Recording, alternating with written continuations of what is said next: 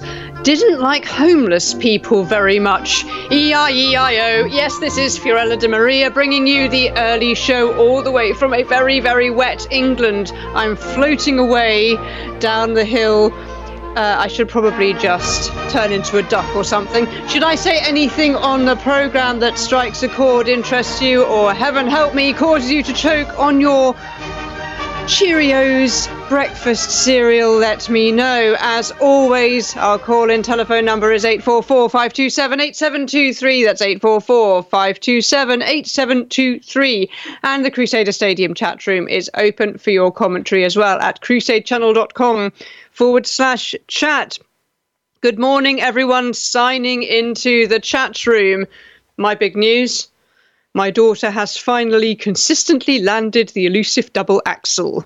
You have to be a figure skater to appreciate what an incredible feat that is. Hopefully there'll be slightly fewer bruises and I will not be getting phone calls from the social services or anything like that anytime soon. It's that time of year to have a merry and manly Christmas, to take part in the contest to buy tickets and get the chance to win one of over $5,000 worth of prizes. Go to crusadechannel.com/Mary. Listen out for the soundbite and call in. Maggie saying congratulations to your daughter. Yes, it's even been captured. It's been captured on video. I may even have to share it. I'm so excited. But yes, it is so wet. I swear we're all going to end up with webbed feet or something by the end of this winter, at the rate it's going. But yes, here is the news. Old MacDonald, you can probably tell where this is going. Rather embarrassing story that has hit the news over here.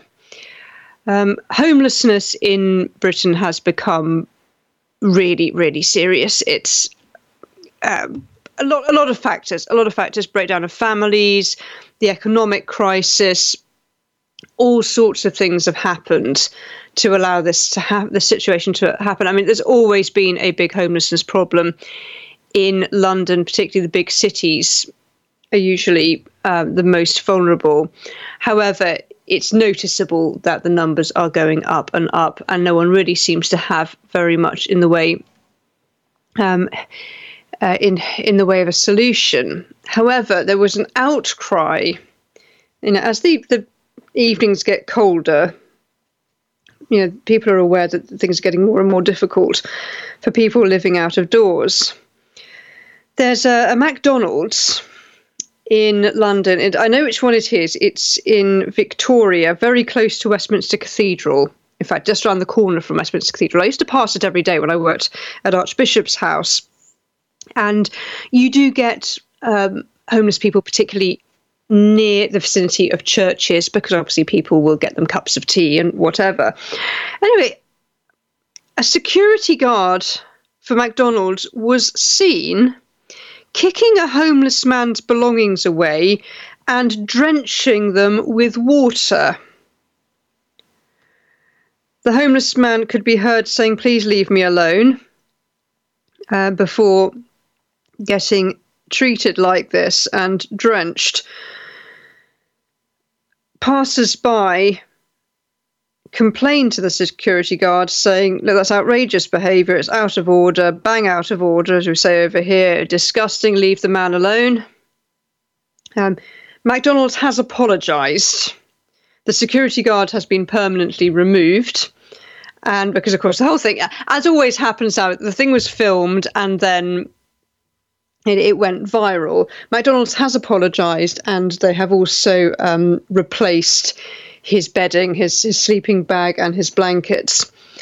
So it's a way of just trying to make amends. But it hit a nerve with me because there was a big homelessness problem in Cambridge when I was there. And one of the many difficulties was there were homeless shelters, but because of the legal situation, the owners of the shelters could not take any homeless people in who were on drugs, because if they were caught, if the police raided and found that drugs were being dealt on the premises, then the owners of the shelter would go to prison. And this actually happened. It was outrageous. This Christian couple went to prison because 2 people were caught dealing drugs on the premises. They weren't even aware of it.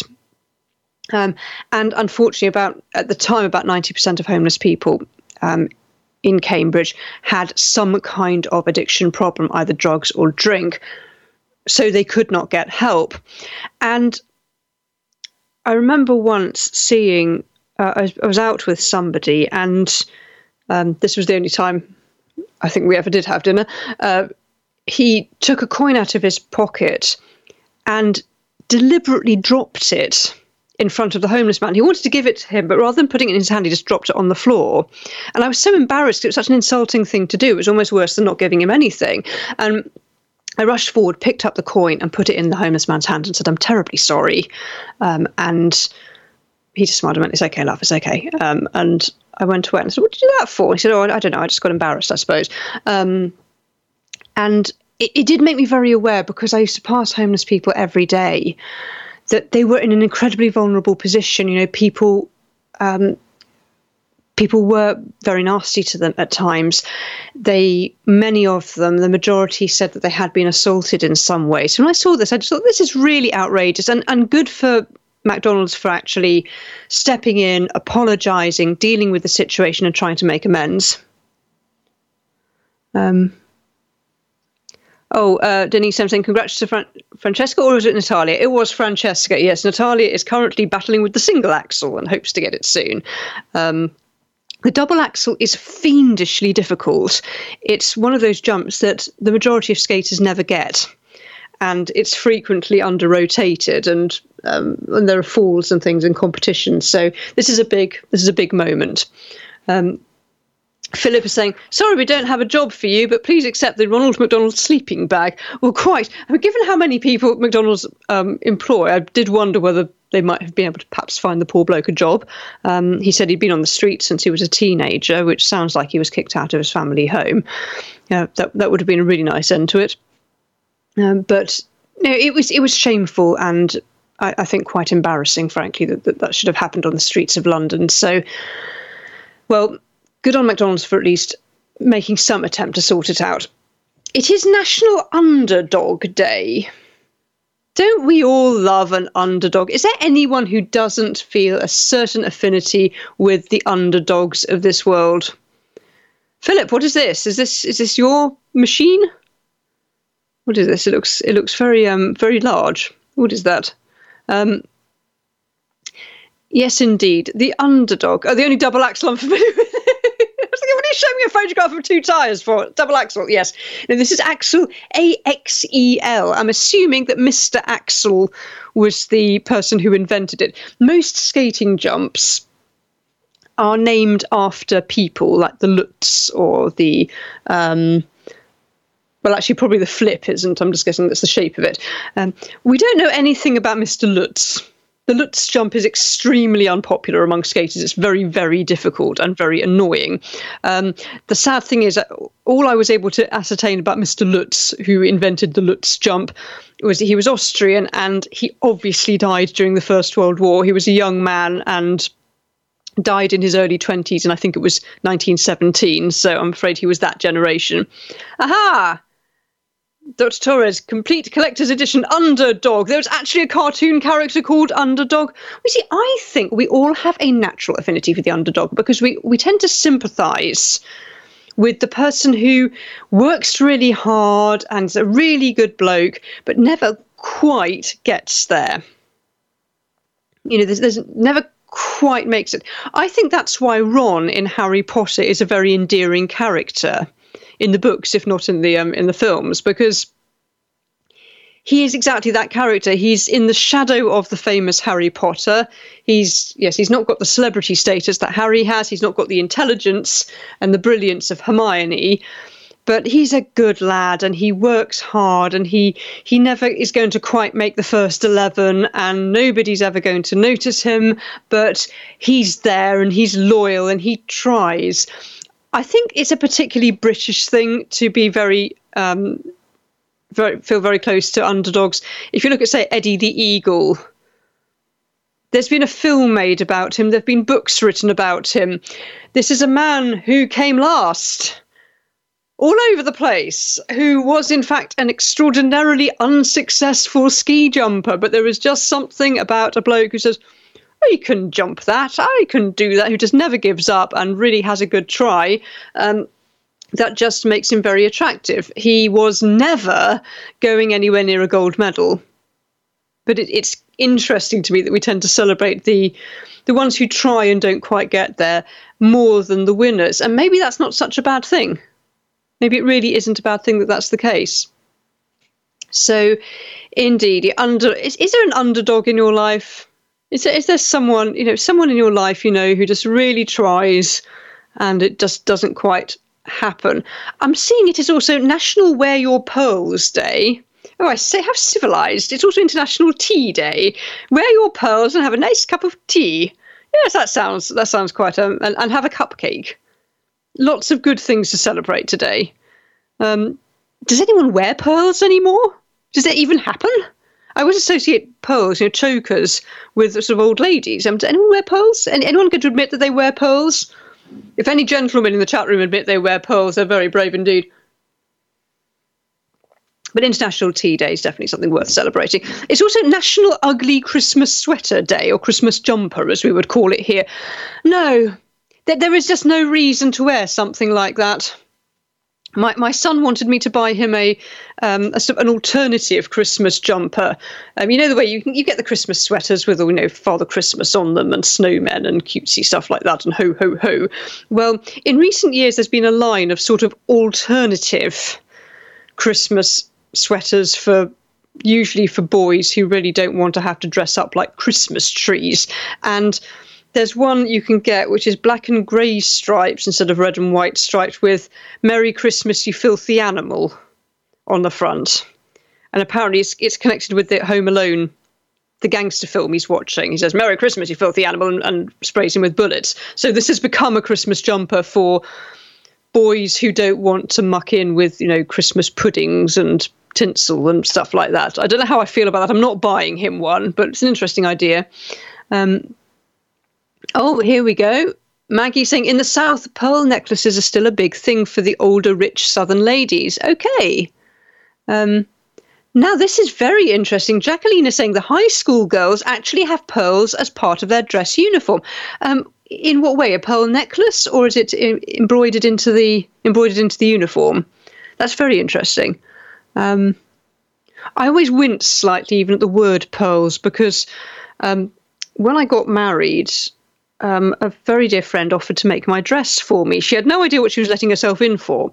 The dress itself was plain but beautifully elegant. She's a wonderful dressmaker, but quite straightforward, no embellishments at all. Just a sort of very striking plain white satin dress with a lace jacket, Maltese lace, as a nod to my Maltese history. And it was a lovely, the lace was beautiful, but it had hundreds and hundreds of tiny pearls embroidered into it. And of course I didn't think twice, not being a dressmaker. I thought, oh, that's pretty, and bought her a nice bolt of it. And she said she had to remove and re-stitch, I think it was 129 pearls when she was making this jacket, because of having to cut through the seam, to make the seams. 129 pearls, tiny things she had to remove and restitch. It took her hours. So when she said, I don't suppose I could use the leftover lace to make a baptismal robe for my granddaughter, I said, yeah, take it. You've earned that Maltese lace. Have it. So it's a necklace. Jacqueline said, gosh, that is so civilised. I have never, ever come across that in any school uniform ever. Anything that you wear around your neck. That's really impressive. Here we go. Maggie is saying it's the ones that can casually sit on their back patio drinking sweet tea while the lawn man manicures the lawn for them. That's kind of the image I have of ladies who wear pearls. Philip is saying, I do have tea this morning, but I shan't be clutching my pearls. Okay, that's kind of a relief, thank you. Maggie saying, I personally love a beautiful pearl necklace, but not the massive gaudy ones, but a pretty dainty one. Yes, I think I would agree with you. Yes. Dr. Torres is reminding me, remember though, Harry was the underdog in the real world, only at Hogwarts. And in the Wizarding world, was he the overdog, or was he the underdog to he whose name must not be spoken? That's true, of course. He is the underdog in the real world, isn't he? He's living in the cupboard under the stairs and all of the rest, not getting any attention. Yes, you're right about that. I hadn't seen it that way. It's 24 minutes past the hour. You are listening to The Early Show with your hostess from across the pond, Fiorella de Maria.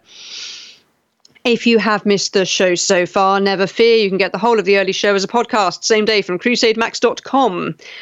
And it's that time of year to have a merry and manly Christmas, to take part in the contest, to buy tickets and get the chance to win one of over $5,000 worth of prizes. Go to crusadechannel.com/Mary.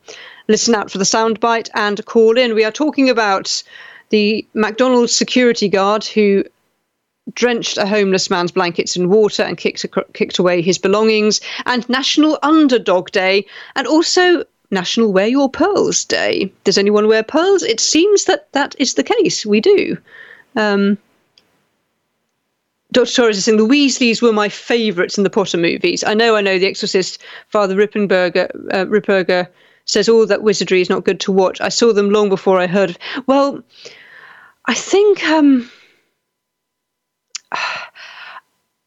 the only concern I had about Harry Potter is that my daughter said she went to a faith camp one summer, and someone there told her that J.K. Rowling used actual black magic words for the curses. She actually used real expressions. I don't know if that is the case, and that does concern me, because I suspect someone like J.K. Rowling, they're just words. It wouldn't occur to her that words have any significance, whereas for the rest of us, words have a great deal of significance, and she could have just made up spells. Nobody would have known. I'm not convinced that watching films with witches and wizards has ever really turned anyone against the faith. I mean, I grew up with the Worst Witch books, and I loved them. It was a kind of precursor to the Harry Potter stories. It was about a witch boarding school. It was boarding schools with broomsticks, frankly. It was just a boarding school story. And we loved it, and we all wore pointy hats and pretended to fly on broomsticks and pretended to make spells using pencils as wands, and we thought it was absolutely wonderful. We all wanted to be Mildred Hubble, who is also an underdog. I can't honestly say it had any spiritual effect on me. Of all the awful details of childhood that could turn a child against the faith, that really wasn't very far up on the list, if it were on the list at all. I loved the Weasleys because you so rarely get big families portrayed positively in modern literature, if they're portrayed at all. And that was the thing I loved about them. They are the classic big family. One suspects there's an Irish background there just because they're all redheads. One gets the impression that's a nod to a possible Irish background. And they never have any money. They all wear second-hand gowns and have second-hand wands and things. And the rich boys turn their noses up, but they love one another, and they have this jolly, noisy family home where Harry is able to become a part of a family. I find that very beautiful. In fact, in terms of the depiction of family life, I think is surprisingly positive and accurate, because it really is that chaotic. Dr. Torres, don't forget the watercress sandwiches. Watercress sandwiches? Not sure about watercress sandwiches. Egg and watercress? No, thank you. Cucumber sandwiches, definitely. Philip is saying, how did sweaters become jumpers? Jumpers over here are more of a young girl's school uniform where the skirt and top are connected. I would understand pullover, but jumper sounds more like pants. Yes, we say pullover as well. Yes, nice. I have no idea why we call sweaters jumpers over here. I don't know where that originates. Maybe it was more casual wear, jumping about. I don't know. I'm just trying to guess. I've heard pullover almost as much, and even sweater sometimes. Though sweater, I tend to think of sweatshirt, which is slightly different. The material is different. They're not made of wool. Jacqueline saying, "Oh, my puppy cuddles in the morning. There's nothing like it. Oh, you're so lucky, you lovely puppies." Oh, Maggie O'Connell, those are, gosh, that's quite some pearls on a young woman. Maggie saying, "A lot of young Southern ladies have taken the old school single pearl strand and done this to modernise the pearl necklace." Okay, it's interesting. It's interesting that they've taken that and it's become part of modern fashion. Jacqueline, "Oh, little puppies, they're so sweet. Nothing can go wrong if you've got puppies in the house. It's just adorable. My poor little dog was cold this morning. It is so wet. I mean, so I know it's a kind of British thing to moan about the weather. It is so wet. And we found little dog. He's in his Christmas jumper, sweater, whatever you want to pull over. It's green and red and has ho, ho, ho all over it. And even so, he was still cold, because being a very little dog, he does feel the cold. And we found him buried under Francesca's duvet, shivering. Dr. Torres, speaking of family, let's turn to Die Hard. It's a Christmas movie for the very reason it takes place on Christmas Eve at the company Christmas party. While McClane is estranged from his wife, the tale ends with family reunification, and the movie ends with a Christmas song, "Let It Snow." Oh, Die Hard, just the title makes me think I wouldn't like it, but that sounds like it could be my kind of a film. Philip is saying, "I've always wanted one of those thick Irish wool sweaters." Yes, I find real wool a bit itchy, actually. Oh no, Maggie's saying, "No, you wouldn't like Die Hard." Okay, thank you. I don't know, just the title itself just makes me think, no, thank you. Dr. Torres saying, "McClane's wife is also named Holly." Hello. Yes, that's not really at all subtle, is it? Yes, wool sweaters, I don't know. They look wonderful, but I prefer them to be a mix, because I just find them too prickly otherwise. That's just my feeling. I'm probably just a wimp who's a bit too used to synthetic materials or something like that. Also on this day, besides pearls and... Oh, Jacqueline said our students went to a nursing home to sing on Wednesday. I think that's lovely. You know, we used to do that when I was in the Brownie Guides and when I was at school. And I always used to think, I bet they're hating this. But, you know, my husband's granny was in a Catholic nursing home towards the end. She had dementia. St. Teresa's. And the children from the local Catholic school used to go and sing for them, not just Christmas carols, but they'd go and sing at different times of the year. And, you know, she loved it. She really, really loved it. It meant so much to her. And what I do remember as a child going into one of those nursing homes and singing was seeing an old lady starting to join in. She sat glassy-eyed for about the first 10, 15 minutes. And then suddenly she started to join in. And one of the nurses said it was the first time she had communicated at all in months. There was something about hearing songs she remembered from her childhood that triggered a memory, did something. And suddenly she's singing along. They said it was just worth it just to see that. It was miraculous. Oh, there they are. Our students went to nursing. There's the picture. That is beautiful. No, I have no doubt that they have made a lot of elderly people very, very happy doing that. Really precious. And Maggie's reminding me, it is International Tea Day. Come on now, what is your favourite tea? If you're not a tea drinker, please become a tea drinker. Do you go for the English breakfast tea? Always a good place to start. Do you like Earl Grey or red bush tea or green tea or peppermint tea? Are you one of these weird herbal tea fanatics? Do you do milk or lemon in your tea? Now, there's something worth asking about. And if you do milk, are you a member of the pre-lactarian heresy, or do you add it afterwards? These are important issues, really important issues to discuss. So please stay tuned so we can talk about International Tea Day and the correct way to make a cup of tea, on the understanding that if there's any dispute, I will be right. Just saying. Anyway, we need to go to an ad break now on that happy note. Good morning, Lady Bellarmine. Thank you for signing in.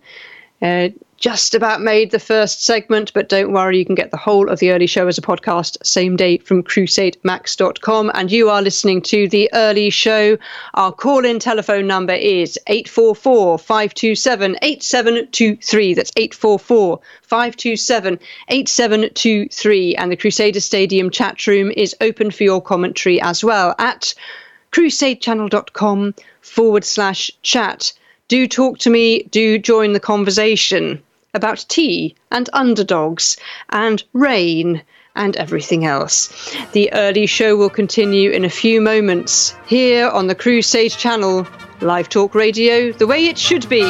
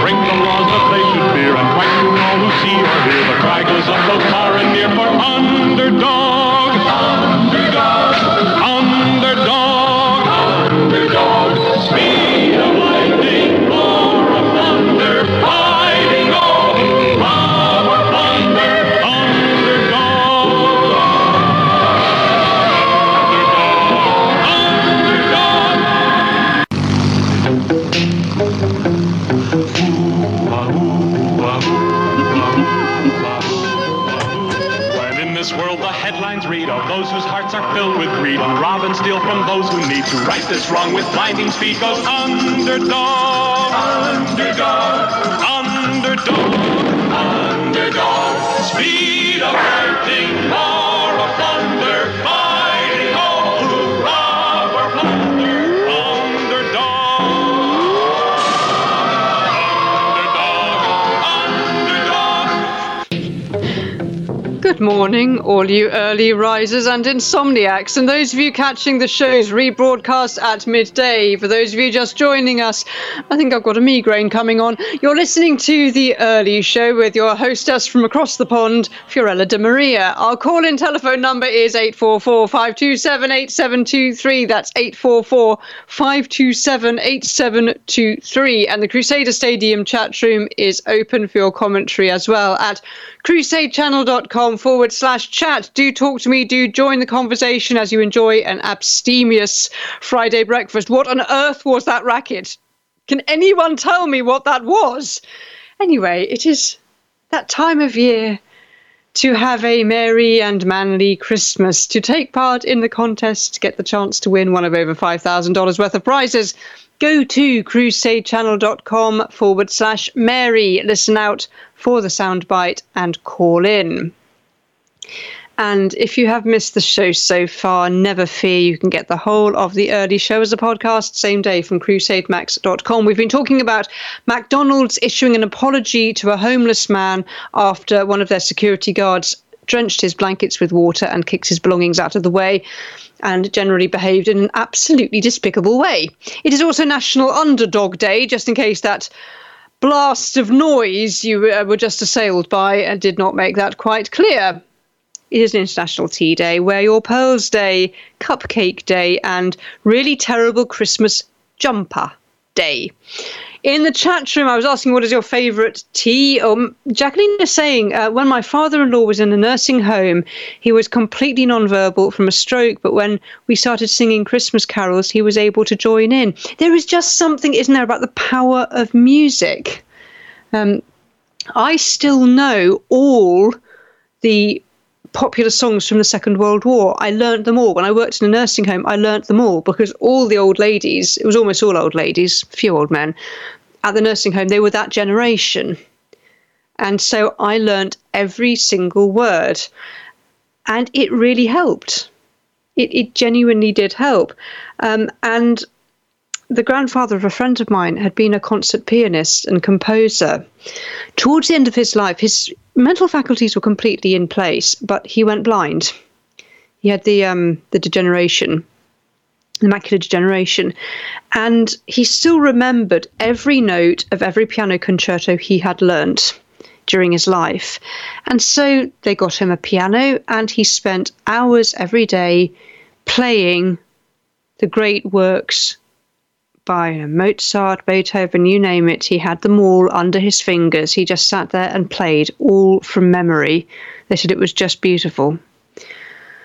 Dr. Torres saying, London fog from Starbucks is your favourite tea. 2 Earl Grey tea bags steeped in half hot water and half steamed 2% milk with 5 or 6 pumps of vanilla. That is not what you do with Earl Grey. It should be drunk black, unadulterated by anything. There we are, just saying. Maggie, oh, that's beautiful. Lovely pictures here. A little girl called Annalise that attends our church. Her mother takes her once a week to the YMCA, where she simply hangs out with her best friends. There's an elderly group that meets up once a week. She just recently had a birthday, and guess where she wanted to have it? At the YMCA with her best friends. And there they are. And there she is with her cake and being hugged. Oh, that's so sweet. That really is so, so pretty. That's Annalise. Denise saying, how awesome and what a gift to those folks. Maggie is saying, none of those people in the photos are her actual family. Such a precious little sweetheart. What a lovely little girl. No, she looks like a lovely girl, and she's clearly bringing so much joy to so many people. Philip is saying, I have a good-sized travel mug, so I've been using 2 bags of Irish breakfast, it was on sale, and 1 bag of blackberry fruity herbal tea for flavour with a little honey.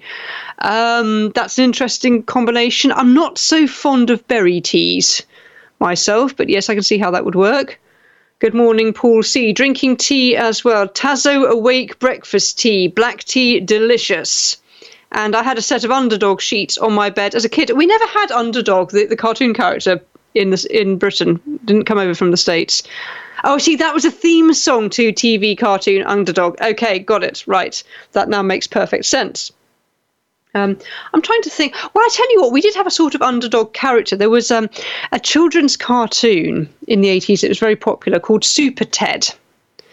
And it always started every time before the opening credits. It would start with the backstory of Super Ted, that he was just an ordinary teddy bear in the teddy bear factory. But when he was being quality controlled, something was found to be wrong. So he was dropped into a chute and sent down to the depths with all the other broken and rejected toys. But then a fairy came and gave him magic powers, and he became Super Ted. So he was an underdog who became a superhero. There you go. Yes, Denny's saying what a memory that song brings back. Saturday morning with milk and cookies. There we are. Okay, Dr. Torres has given a list of his favourite cartoon dogs. Who can add to this list?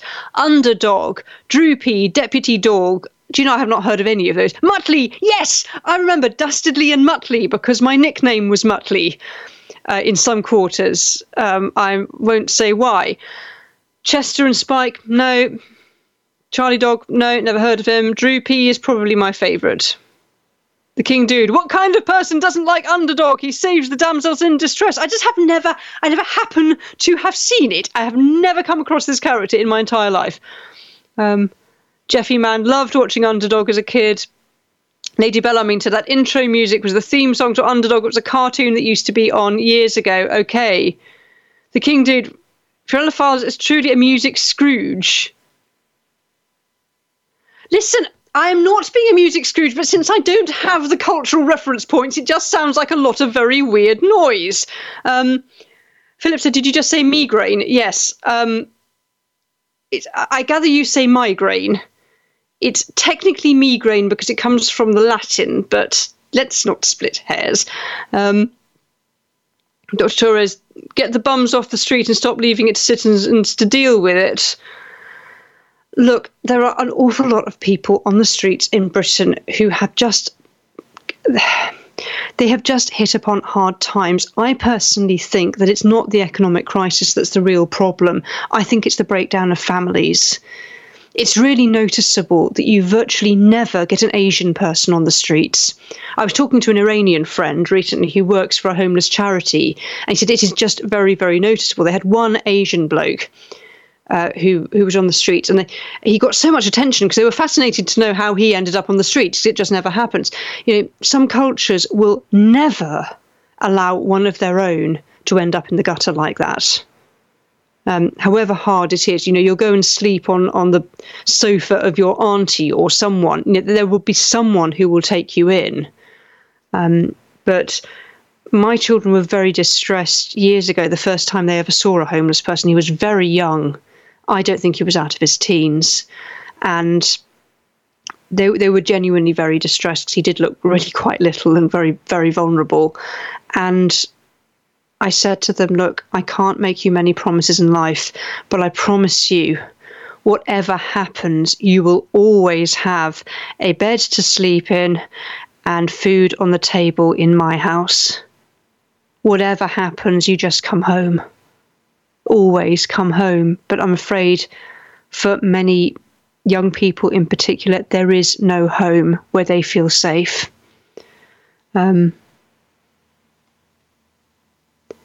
Philip. Aha, this is the Christmas jumper. Oh, my. What is all the different characters? Are they significant in some way? All the different people? Jeffy Man. Snoopy, my favourite cartoon dog. I love Snoopy. Snoopy is the best. He is my absolute favourite. I think, in fact, he is my favourite cartoon dog of all. Love Snoopy so much. My youngest child used to do Snoopy impressions. It was absolutely adorable because, of course, the new films have brought Snoopy to a new generation. It's wonderful. Philip, my Wu-Tang Christmas jumper. Okay. I'm sorry, Dr. Torres. I'm not prepared to even repeat that comment. I'm just not prepared to read it out on air. Okay. Just let it go. It is 53 minutes past the hour. You are listening to The Early Show with your hostess, Fiorella de Maria. If you have missed the show so far, never fear. You can get the whole of The Early Show as a podcast same day from crusademax.com. And it's that time of year to have a merry and manly Christmas. To take part in the contest to buy your tickets and get the chance to win one of over $5,000 worth of prizes, go to crusadechannel.com/Mary. Listen out for the soundbite and call in. Here we are, Droopy. Okay, Droopy the doggy. We've ended up talking about cartoon dogs because it's National Underdog Day. Now that's funny, Dr. Torres, because I remember that picture. I remember a dog called Droopy, but I don't think I ever watched it. But somehow it's ringing a bell with me. I just do not believe he could be better than Snoopy. I can't believe any cartoon dog could be better than Snoopy. Surely not. Cartoon bear, Paddington Bear, anytime, but Snoopy is the favourite doggy ever. And favourite cartoon action hero by a long way is Danger Mouse. Definitely Danger Mouse. But anyway, moving on just a little, we have some good news. Some good and bad news here. There's not a lot of good news at the moment, particularly not for the government. However, there was a heartwarming story that just recently a boy was found who had been missing for 6 years. Alex Batty went missing 6 years ago from his home in Oldham in the north of England.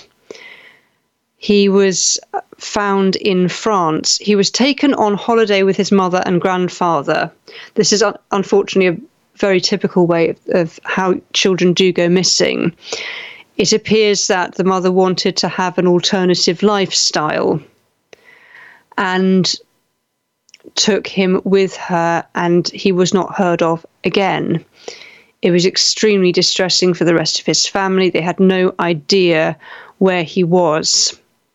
just that they went on a pre-agreed week-long holiday to Marbella in Spain, very popular holiday destination for Brits, and never returned. The mother said yes, she didn't want Alex to go to school. She wanted to join him to join her in a commune. I find it interesting because her surname is Caruana, which is it's a Maltese name, but I suppose maybe it could also be a Spanish name. And the person who found him also had a Maltese name, Remy Buhajar. But I'm sure that's just coincidental. He was found wandering. He had a backpack on. He'd been wandering through the hills of the Pyrenees for days. And a man was driving past in his car, noticed him walking alone, noticed he was very young. But hours later, when he was driving back, he passed him again. Said it was raining very heavily, and he made a decision to pull over and speak to the boy. And he gave him water because he was very dehydrated. And initially, the boy didn't want to talk to him. He was very shy. But after they'd worked out that the man had worked out that the boy spoke English as his first language, they chatted, and he explained what had happened, that he'd run away from some kind of alternative community, and he was trying to find a big city with an embassy where he could get some help. So his rescuer contacted the French authorities, who were able to help him. And he's now 17, and he's being supported by the Foreign Commonwealth and Development Office, and hopefully will be returned home, which is what he wants. He wants to go home to England. But missing children are always such a distressing story, because in many cases they are never found. And I think for his family, they have spent 6 years of torture wondering what happened to him. And to be told he's alive, he's well, and he's coming home just before Christmas, that must be the greatest gift. And I really hope that he will be able to rebuild his life now, and that his family will be able to enjoy him, having been without him for such a long time and not knowing what had happened to him, that they will hopefully be able to reunite as a family. We're still on the subject of cartoon characters. Mighty Mouse. Dr. Torres likes Mighty Mouse. Denise, I loved Mighty Mouse. No, never come across Mighty Mouse. I wonder if Mighty Mouse is in any way similar to Danger Mouse. The funny thing is, Danger Mouse was a spoof of quite a popular sort of serious drama called Danger Man. A bit like, the Saint and the Avengers and all these things that were very popular at the time. There was one called Danger Man, and Danger Man has disappeared without trace, but Danger Mouse is still as popular as ever. Danger Mouse and his little hamster sidekick Penfold, and Colonel K, who's this rough old codger who gives them orders, and the evil toad, Baron Greenback, who is very, very German, because all villains in classic British comedy are German. And his sidekick, I can't remember what it is, Stiletto, who just says, "Si, Baroni," all the time. And a white caterpillar called Nero. It's high art. Okay, I'm not selling it well, but Danger Mouse is definitely high art. There we are.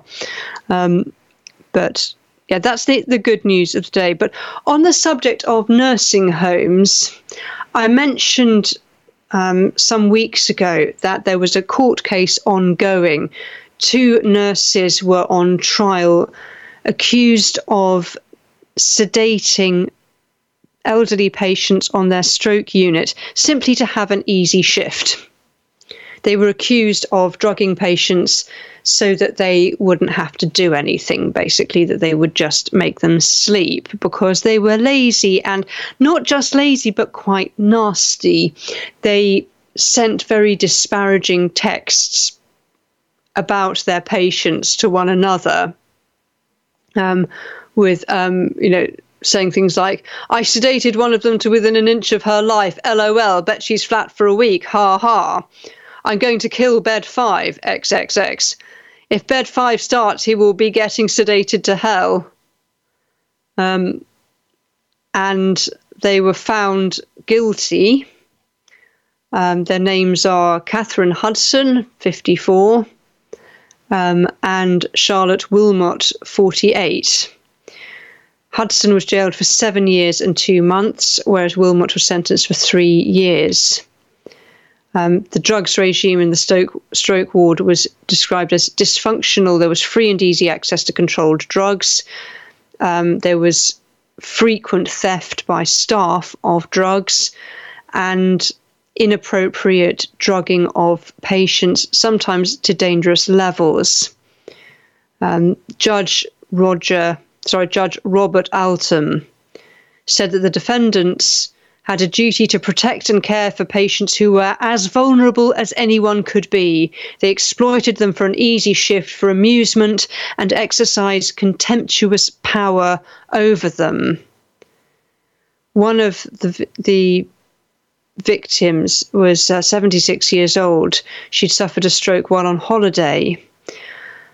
Her son, Brian, said that he was able to address one of the nurses who was standing in the dock, and he said, "The way you spoke about patients is beyond belief and nothing short of wicked and pure evil.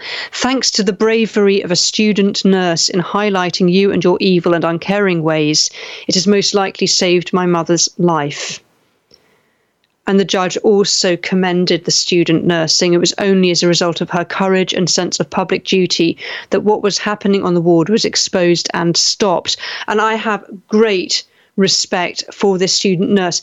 It's incredibly intimidating when you're the student, when you're the kid on the ward, you're trying to get along, you're trying not to upset anyone, get on the wrong side of anyone, and you see something that you know is wrong. That is really frightening. She must have felt incredibly isolated, but she did the right thing. She reported those 2 nurses. They are behind bars where they belong to be, and they will never be allowed anywhere near a hospital ward again. They will never be allowed. They will never be left in the care of vulnerable patients, to care for vulnerable patients again. I mean, what they did was absolutely disgraceful. And there were others, in fact, who were also convicted, who got smaller sentences, shorter sentences. The fact that drugs could be so easily stolen is really terrifying. This is coming not so long after the Lucy Letby case. Lucy Letby was a neonatal nurse, you remember, who's now, they think, probably the worst serial killer. I think she's certainly the worst child killer in British history, according to just the numbers she was responsible for killing. And it's just yet another reminder that the most vulnerable patients need a lot of protection. Little babies can't speak out, but neither can seriously disabled stroke patients, particularly when they're being heavily drugged by unscrupulous staff. So, huge respect for the student nurse. I'm sure she will make a wonderful nurse. She deserves a good career and a good life. She certainly saved the lives of some of those patients. Mighty Mouse. No, I did. Mr. Trouble. Who's Mr. Trouble? Erin Akima, only 7 years. Attempted murder and 7 years. That's atrocious. I bet those who pray outside an abortory get as much or more. I think they will not have been sentenced for attempted murder, because I don't think there was ever any intention to kill anyone. They literally were just trying to put them to sleep so they didn't have to bother looking after them. The charge was Catherine Hudson was found guilty of giving unprescribed sedatives to 2 patients. It's a serious offence, but it's not anyway as serious as attempted murder. Nurses are not permitted to give unprescribed drugs. I mean, it's just that is a very, very well known, very well understood protocol in medicine, and some of them also got convictions for theft of drugs.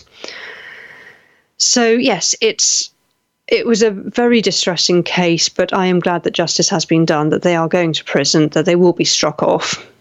What Ron is saying Planned Parenthood would have hired those nurses in a second. Well,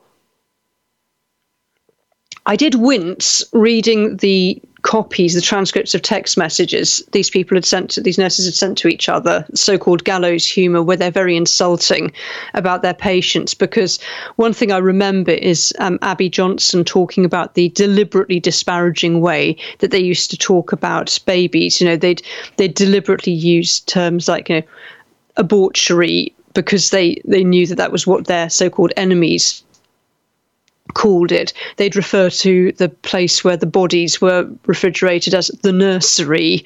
They went out of their way to be as insulting as possible, because I suppose that was the only way they could cope with what they were doing, was to try to dehumanize the little babies they'd killed.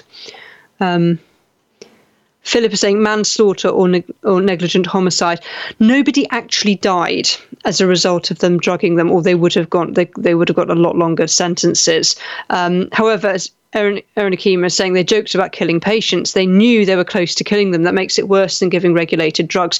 Yes, I'm inclined to agree with you about that. I think there probably just is not a criminal charge that quite fits it, that they were endangering life by doing that, by giving unprescribed drugs to very vulnerable patients. They must have had some understanding that they were taking a big risk. They probably thought that if they died, though, nobody would notice, because some of them were probably very close to death anyway. I'm guessing that's one of the reasons they were so cavalier in their attitude to the elderly patients, because they probably just thought, well, who's going to question it if a stroke victim succumbs? I have just had some wonderful news. It's literally just flashed onto my screen. My former parish priest has been appointed a bishop. And he's wonderful. I am so excited. Father Christopher Whitehead, my former parish priest, wonderful man, has been appointed bishop. This is really, really good news. We always thought he was going places, but you never quite know with the establishment the way it is. That is really, really wonderful news. And just to see it flash up in front of me, that has made my day. Erin Akeem is saying that's the nursing home mentality, especially after COVID. I must say that I was very frightened when I worked in a nursing home. I was really, really scared by just how poor the level of care was of the elderly people there. They all had very severe dementia. They were completely helpless. And the nursing home was constantly understaffed. Constantly understaffed. There were never enough nurses and care assistants on duty to look after them, not even to give them the proper minimum care.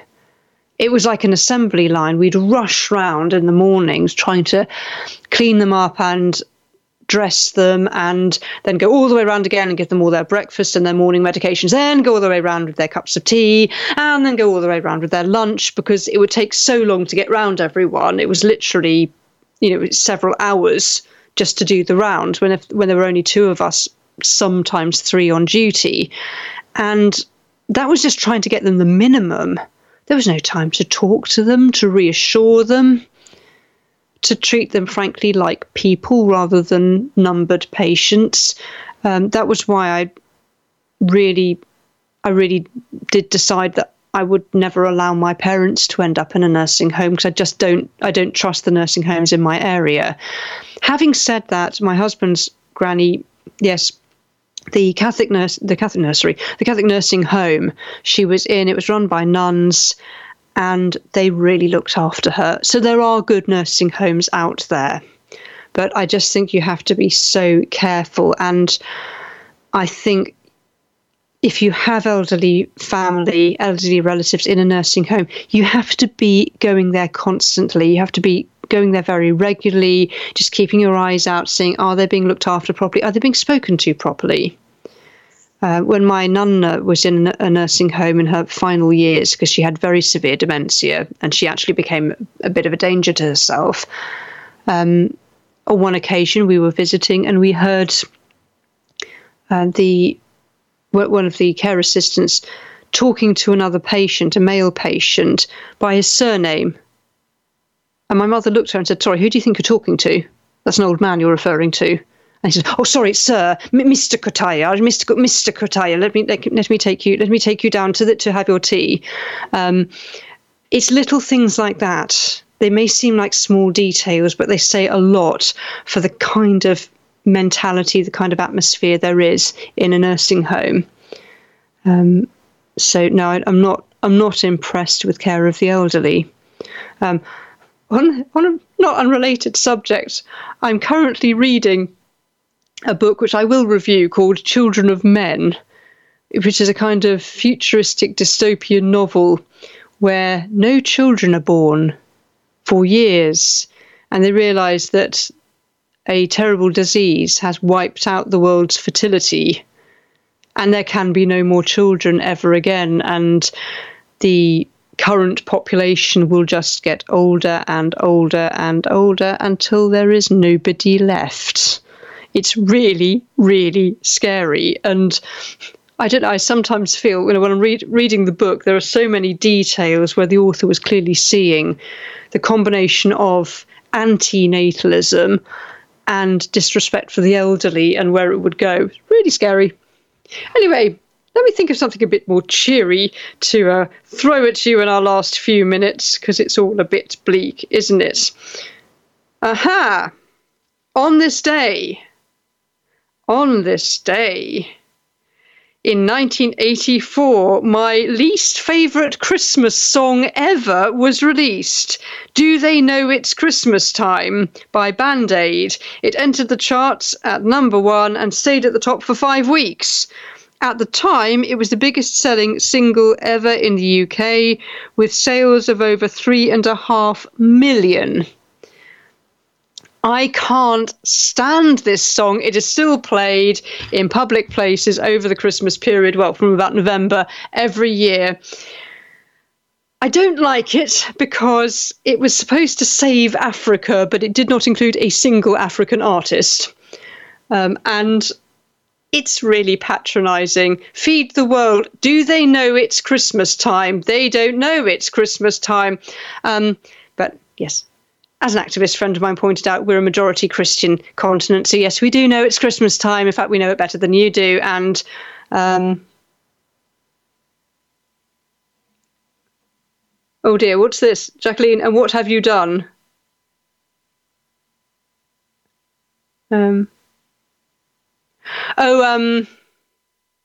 Oh yes.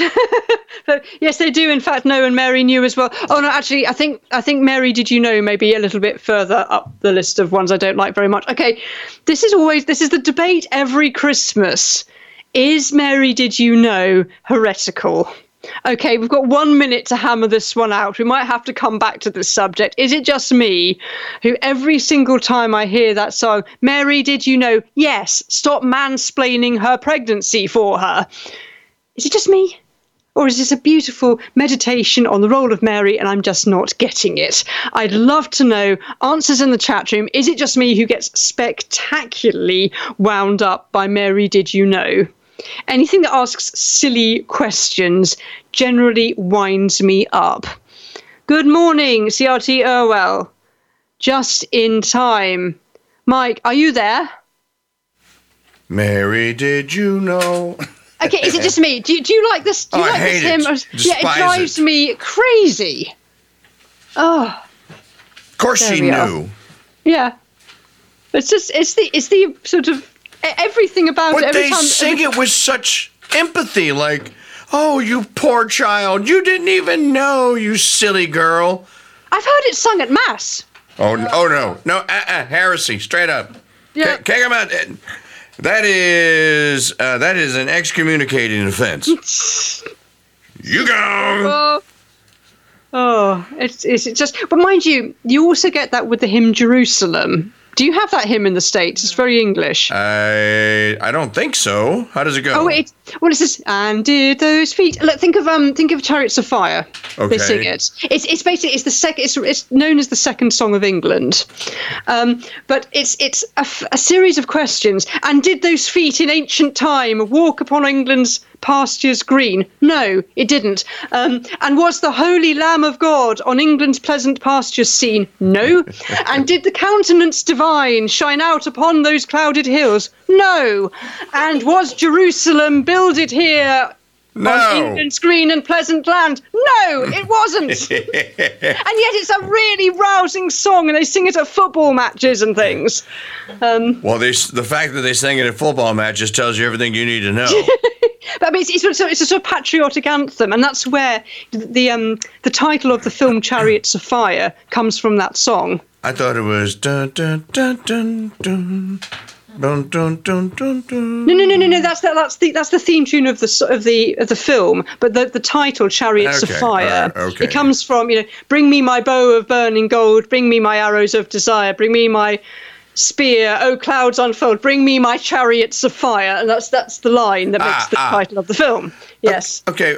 So, Lady Bellarmine, before you go into work, stay in your car for a minute and let me explain to you. I'm not going to mansplain to you. I'm going to explain to you why what you wrote in there is wrong and how we know it's wrong.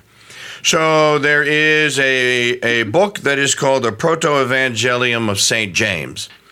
Now, it's not it never made it as a gospel because the church fathers, Augustine, Origen, and others, determined that there were things in there that were not correct. That doesn't mean everything in the book is wrong. Now, remember, St. James was very close to Our Lady. As a matter of fact, the first apparition in the world happens where? Fiorella. Pardon? Spain. Our Lady of the Pillar. Our Lady of in Spain, they call it Our Lady de Pilar. Yes, that's why you get people called Pilar. Because he's getting ready to basically apostatize because the Spanish natives won't listen to the gospel and they're chasing him, hunting him down. And she says, no, you will not leave my son. And as a sign to you, I will be with you and build me a chapel right here on this very site, which is still there today, to this day.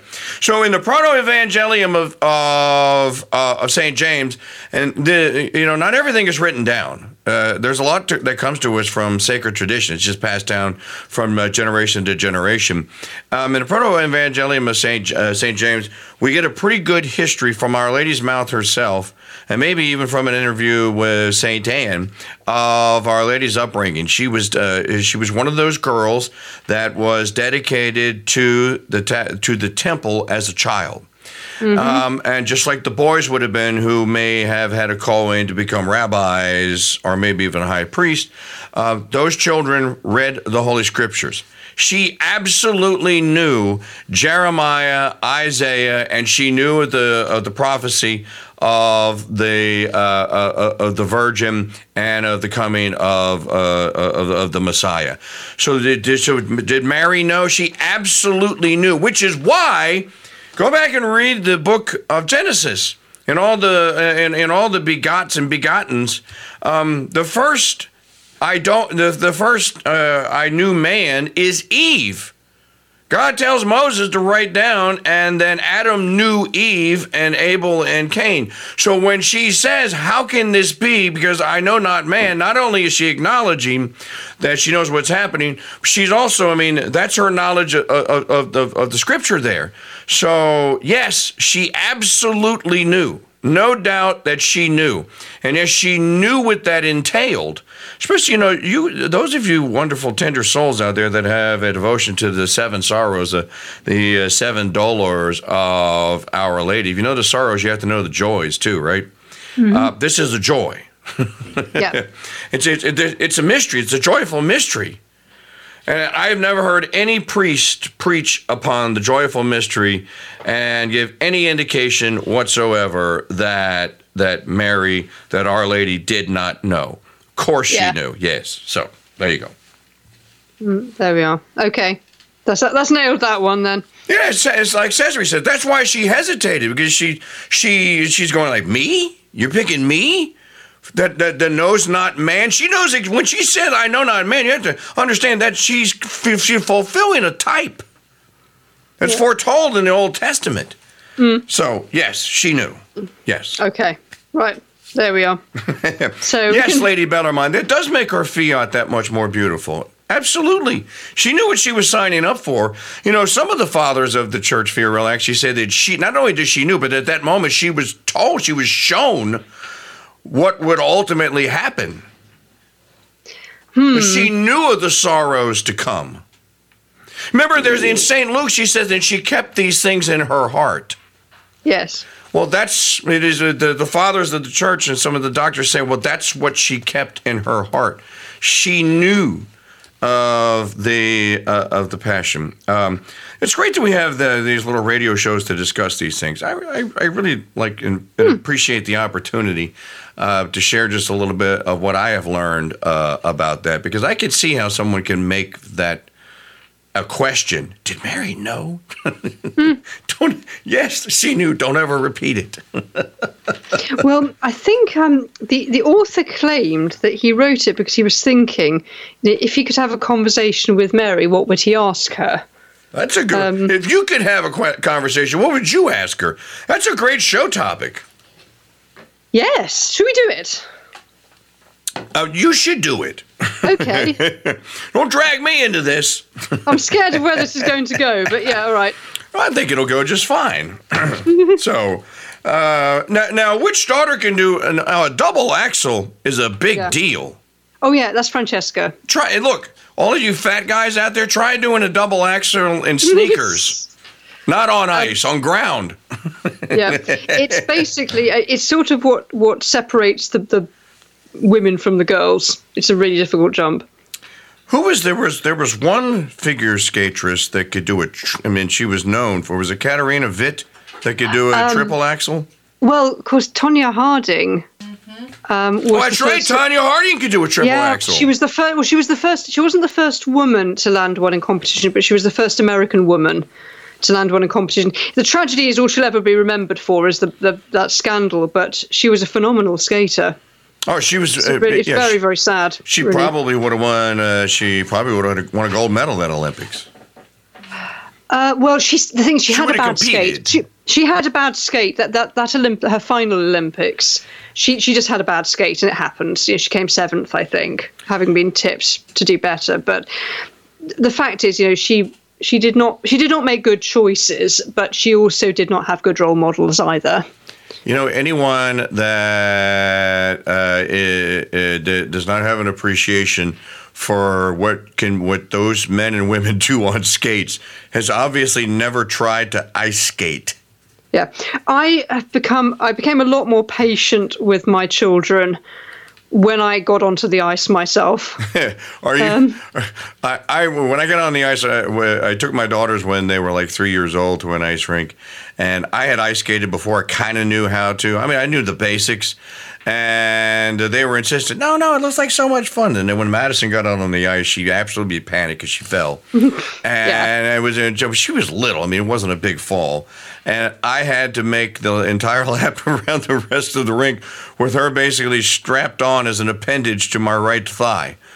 Yeah. It's scary. Being on ice skates, if you don't know what you're doing, it's scary. Yeah, it's terrifying. And, of course, and I see it, I see it at the public sessions, all these, even not just adults, teenagers clinging to the barrier, just desperately trying to stay upright. It's not natural at all. It's very slippery. You're on a very narrow, sharp edge. It just shouldn't really happen. And I bet you that probably the number one injury amongst all people that skate that attend to or go to ice rinks is probably broken wrists and broken arms.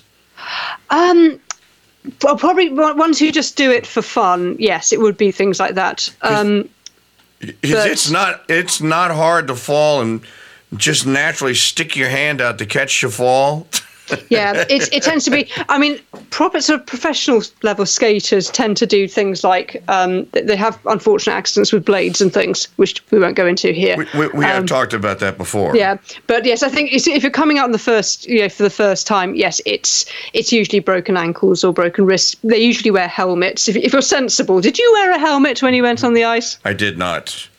I did not. Yeah. But I also, in addition to not being able to ice skate, I can't rollerblade either. Really? Well, because isn't rollerblading a big thing in the US? Okay, it is, but I grew up as a teenager, and I would go every Friday. I was actually pretty good on regular roller skates with 4 wheels. Okay. So your stopper on your roller skates is at where? It's on your toes. Yeah. A rollerblade stopper is on your heel. Yeah. So it's a completely different. I didn't have an issue with the balance. It was the stopping I couldn't get. Sure. I think that's generally a problem with anything which is fast. So I didn't. I just never pursued it because I fell enough times and ran into things because I couldn't figure out how to stop with my heels. Well, actually, this will make you smile, but when my youngest child first learnt to ice skate, she was speeding across the ice rink. And, of course, it's soundproof. There's soundproof multiplex barriers. And I could see her mouth open. I thought, I wonder what she's shouting. And I went to the doorway and she was shouting, help! Because she didn't know how to stop. They'd been so keen to get her started, they forgot to tell her how to stop. She was speeding around in complete panic, not at all in control. They usually have, okay, they probably don't call them referees, but kind of like assistants, aides out there that are in striped uniforms. Yeah, they have a sort of luminous tabard, and they've got ice stewards. So if they see someone in trouble, they can help? Yeah. Like, this guy's coming around his turn, he's not going to be able to stop. Yeah, they usually have at least a couple, and then if somebody does have a fall, they blow the whistle and get everyone to go over to the side. Yeah, when I was skating as a teenager, I mean, there were guys, and we had a full-size skating rink, one of those small ones. There were guys, and they would do a speed skate, and the referee people you would go up to actually go out on the speed skate, and they would only let the boys in that they knew could actually do it. Yeah, very sensible. Well, yeah, because when you get into speed skating, especially when there's no bank turn. Yeah, and the blades are much longer as well. Well, no, I'm talking about roller skates, not ice. Okay, sorry, right. Okay, so when you're in a roller skating rink, you've got to be able to navigate that turn, but they pretty much do it the way an ice skater does. You're leaning over like a 40-degree angle, and you're using your right hand to make that turn. Your hand's probably touching the ground. Yeah. As you're crossing your legs over, because you have to do that really fast in order to make the turn. Roller skating was fun. I used to love skating. Well, they banned. I used to like roller skating, but they banned rollerblades at my school when a girl fell and dislocated her knee. That was unpleasant. She fell roller skating? Rollerblading. Oh, rollerblading. Yeah, her blade caught in a crack or something between 2 paving stones, and she just fell awkwardly. So, okay, so we've solved all the world's problems with roller skating. Now, in addition to the double axel, are there any other professional level moves that she can do? Oh, well, she can do all the double jumps, and she's now working on the triple jumps. Okay, do ice skaters, figure skaters in competition, do they still have to do what are called? They used to have to do these things called the requisites. We have to skate a figure eight. No, they don't have that anymore. But there's usually. There are certain things they will have to have in their program, like a double axel, for example. And also, every season they will say, you have to have a Lutz jump or you have to have a flip jump or something like that. Okay, so when I was a little children and watching the Olympics back in the late 70s and through the 80s, they would, and you wouldn't see this on television coverage, but they would show you kind of behind the scenes. Those figure skaters would have to do a routine called, I'm almost certain it was called the requisites. And you basically had one of them, the one that I remember the most is you had to be able to skate a figure eight, perfect figure eight, and you had to be able to skate over it 3 times. Oh, that's what they used to call field moves. Okay, all right, field moves. Yeah, I think that only changed in the 90s. So they don't have to do that anymore? No, they have to do something else called skills, where it's similar. It's edges and turns and things like that, but it's a little bit more elaborate. So now you said flip. Can your children flip on skates? Oh, no, a flip is just a type of jump. Okay. So you're not actually doing head down, feet over the top? Those are illegal moves. Okay. Yeah, they're not allowed to do them because of the risk of breaking your neck, I suspect. But you used to see it, though. If you see competitions from 20, 30 years ago, you used to see people do that sometimes. There was an American skater, I'm trying to remember his name. He ended his routine in like the 84 Olympics with a backflip. Yeah. I think they banned it either somebody got hurt or they just decided it was too risky. They do occasionally do that. There are a number of moves that are illegal. It's called a drill eagle?